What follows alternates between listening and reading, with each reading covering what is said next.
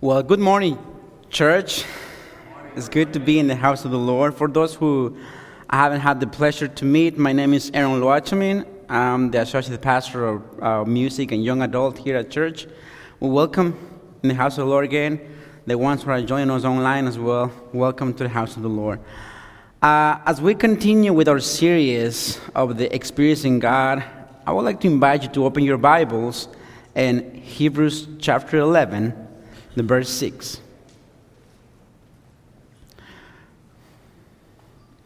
And I will ask you, as you're able to stand, and let's read it together, the Word of God. He says, Hebrews 11, verse 6. Without faith, it is impossible to please God, because anyone who comes to Him must believe that He exists and that He rewards those who earnestly seek Him. So let's pray. Father God, we praise your name, Lord, and we invite your Holy Spirit to speak to our hearts this morning. It's in Jesus' name that we pray. Amen. You might be seated.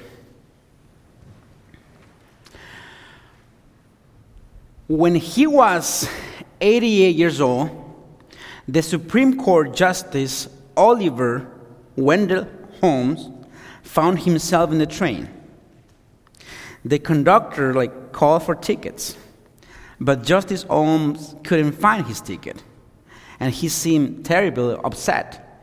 He reached out his pockets and looked around his wallet and on the floor under the seat, but he couldn't find it.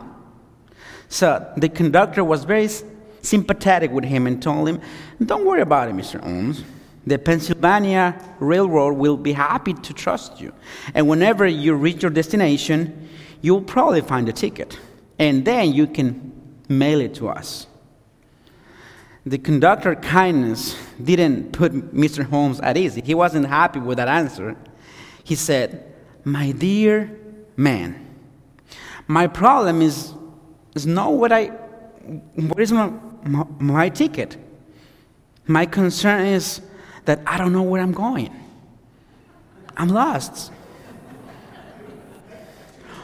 Unfortunately, we all are too often like this in our spiritual life.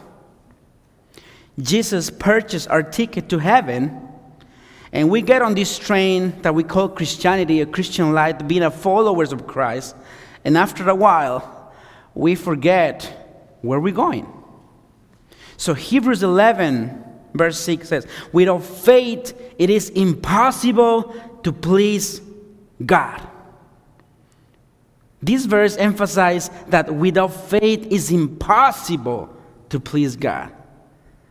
So we better take seriously how important faith is in every aspect of this journey we call Christianity. It begins with faith. Just like in Ephesians 2:9 said, we are saved by God's grace through faith. It is made step by step with faith. And even our ultimate destination is based on faith. Even the songs we sing in here sometimes is based on faith. Even this song that you probably all remember this song. Come on, okay, let's sing it with me. When we all get to heaven, what your rejoices there will be. When we all sing Jesus, we'll sing a shout of victory.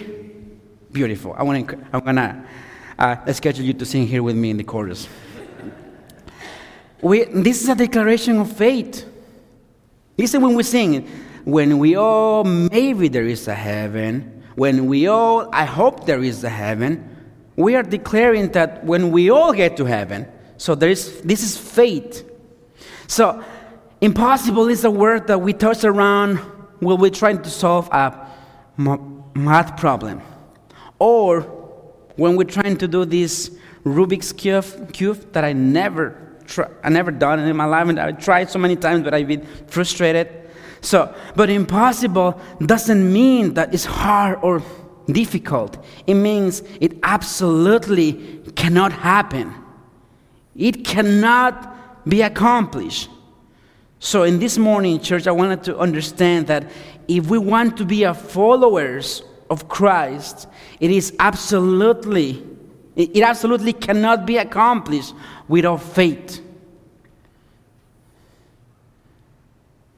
So the theme of this sermon is faith believes.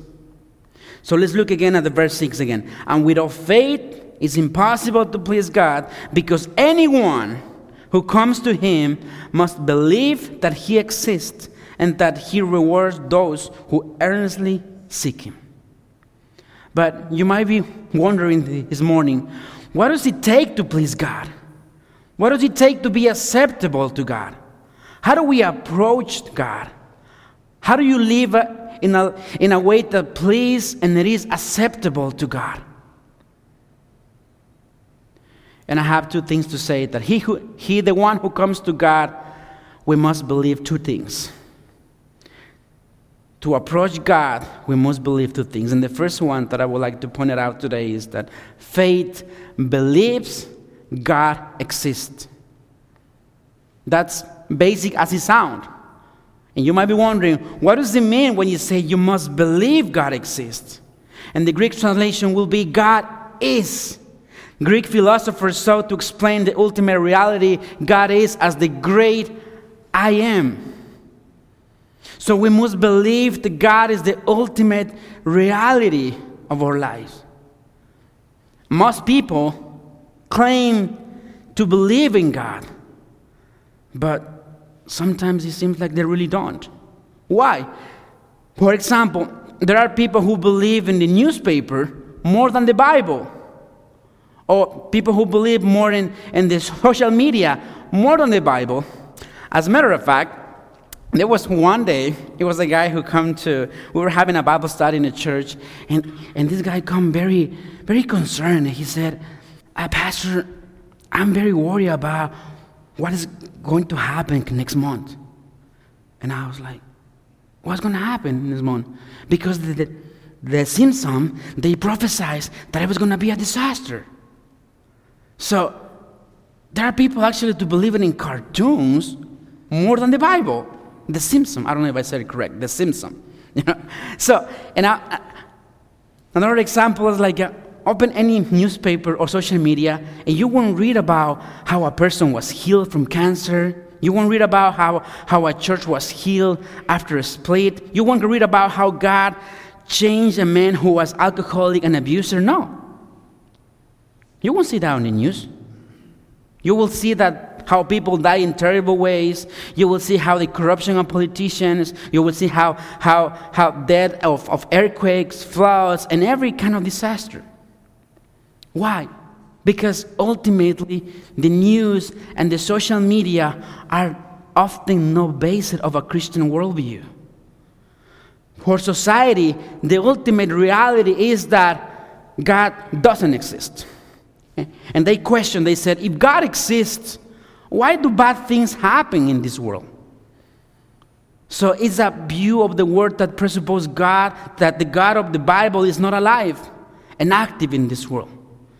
So I will encourage you, don't let the harsh realities of life cause you to treat God or to see Him as a punisher. If you do something bad, God's going to be there to punish you, or whatever you're going in life, whatever is happening in your life, is because God is punishing you. As a result, if we believe that, we have been put on a defensive. And I'm encouraged that instead of trying to prove that God exists, we should demand the world that said, prove that He doesn't exist. Because God is real. He's alive. Jesus Christ is alive today. This is why we gather in today to worshiping God. If He's not alive, to be honest, what we're doing in here is a waste of time. He's alive. He walks with me. He talks with me. He talks with you too. He is alive. And you might be wondering, how do I know He's alive? He lives within my heart, and He is in your heart as well. So when we believe God exists, we can believe in the impossible. And faith makes the impossible possible. And in this morning, some of you perhaps are facing what seems to be an impossible moment in your life. And let me encourage you that this is your now moment to believe that the impossible can be possible in Jesus' name.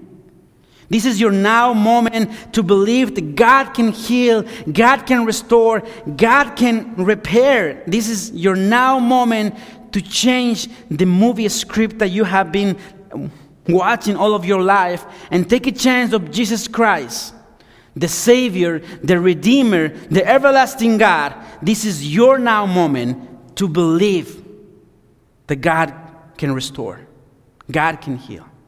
And even if those things don't happen, God is still good. He is still worthy of praise, of our praise. And I want you to know something, that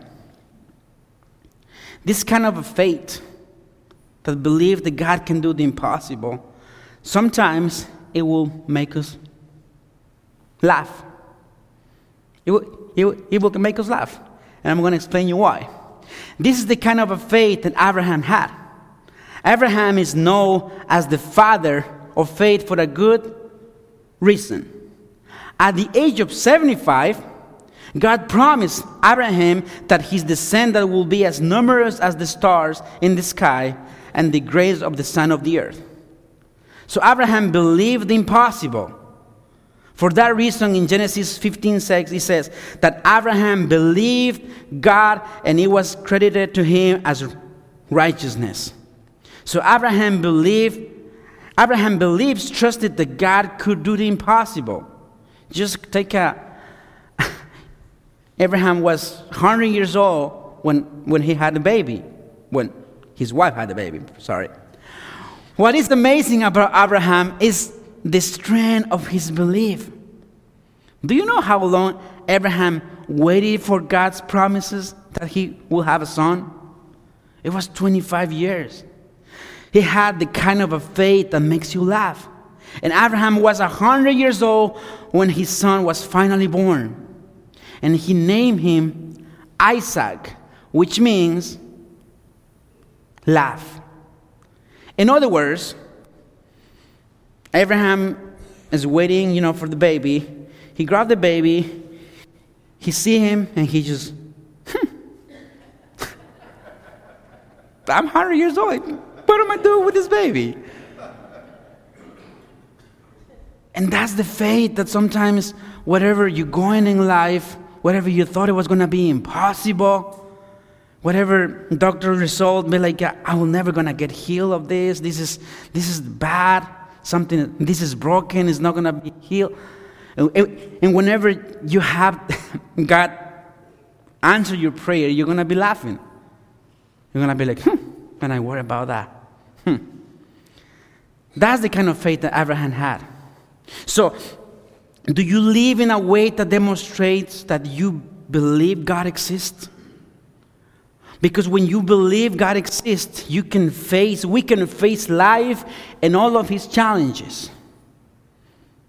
But believing God exists, let me tell you this, is not enough. Because in James chapter 1, verse 19 said, you believe that there is one God, good. But even the demons believe and shudder. So the second point of this message is that faith believes God's rewards. To please God, we must have the kind of a faith that believes God rewards those who earnestly or diligently seek Him. And the Greek translation is, the preposition implies that you find or that you exhaust yourself seeking. You desperately, I want to have. Where is it? And literally, when you do that, God becomes a reward. Abraham, the reward to him was God. In Genesis 15:1 says, do not be afraid, Abraham. I am your shield, your very great reward. I have a confession to make this morning. Well, my parents are here too, and my wife's here. I have a confession to make this morning. There was a time when I was in seminary that I used to go to sleep dreaming that I won the lottery, that I become rich all of a sudden. And I dreamed this because I thought that it will make my life easy. I dream about if I won the lottery, I will quit school, I will travel around the world, I want to buy a big house, I'm going to go and buy a nice car and all that, etc., etc., etc. But honestly, I don't dream like that anymore. Because looking where I am now and how God has blessed me, and I found that I have already won the lottery. Doing what God wants me to do, being where God wants me to be, and having a living, growing relationship with God is absolutely the greatest reward I can ever experience. I seek in myself now as a rich man, as a rich person. I also used to be skeptical to those who said that they talked to God, and or maybe that God talked to them. I used to be skeptical of those who saw the world in a positive light. I don't do that anymore either. Because what? Because now I understand them. That is not something spooky or over the world. It is the most naturally and blessed thing in the world. That is why I am not afraid to say that Jesus is alive. And I truly want every one of you to learn what I have learned, that God Himself is the greatest reward. If I were in a game show host, and I knew that door number one, behind door number one was $1 billion, and behind door number two was a personal living relationship with God, I will tell you to choose door number two and give you the more valuable of the two. I will introduce to Him, and the amazing thing that is that if you receive Him, you will agree with all your heart that we all got the better price. A relationship with our Creator. So the greatest reward you and we can receive from this life is Him. So we have to believe that regardless of what's going on in our lives, no matter how much pain, struggle, or prosperity, the greatest thing we will ever receive is the reward of knowing God. Generations of Israelites died in the wilderness because they didn't believe God was a rewarder. In Exodus 33, 1-3 said, God promised to give them the land and send an angel before them. God give them water, give them food. God opened the seas so they can pass through. But this generation didn't believe the promise, so they didn't receive the promised land and died after wandering in the wilderness for 40 years. So in this morning, church, I want to really encouraging you and to let you know that the promised land is not a place. It's a position. It's not a location. It's a lifestyle as a believers. And I'm encouraging you that don't die in the wilderness, but live your life walking in God's promises, walking by faith, remembering who you are in Him. Not what the people or society is telling you who you are, but remembering who you are in Him. Remembering that He loves you and that He sent Jesus Christ to die for your sins, and that so that we might be reconciled with Him.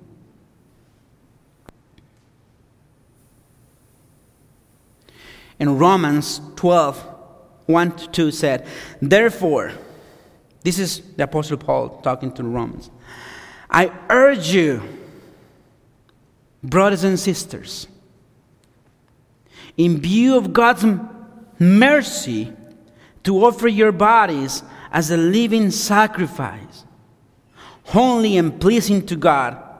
This is your true and proper worship. Do not conform to the pattern of this world. The world's going to tell you God doesn't exist. The world's going to tell you your problem is over. That's never going to happen. But the Bible said, but be transformed by the renewing of your mind. Then you will be able to test and approve what God's will is. His good, pleasing, and perfect will.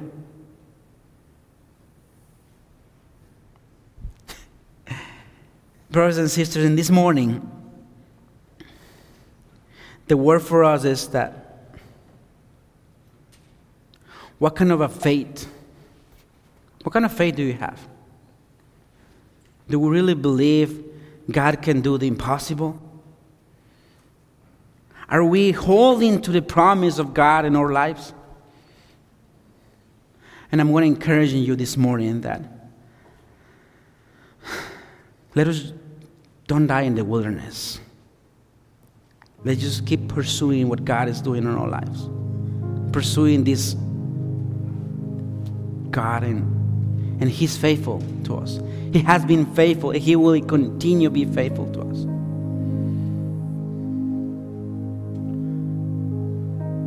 So we're going to have this moment of the invitation. There's going to be members of our church here. If you would like to pray, so we can pray for you, you're more than welcome to come to the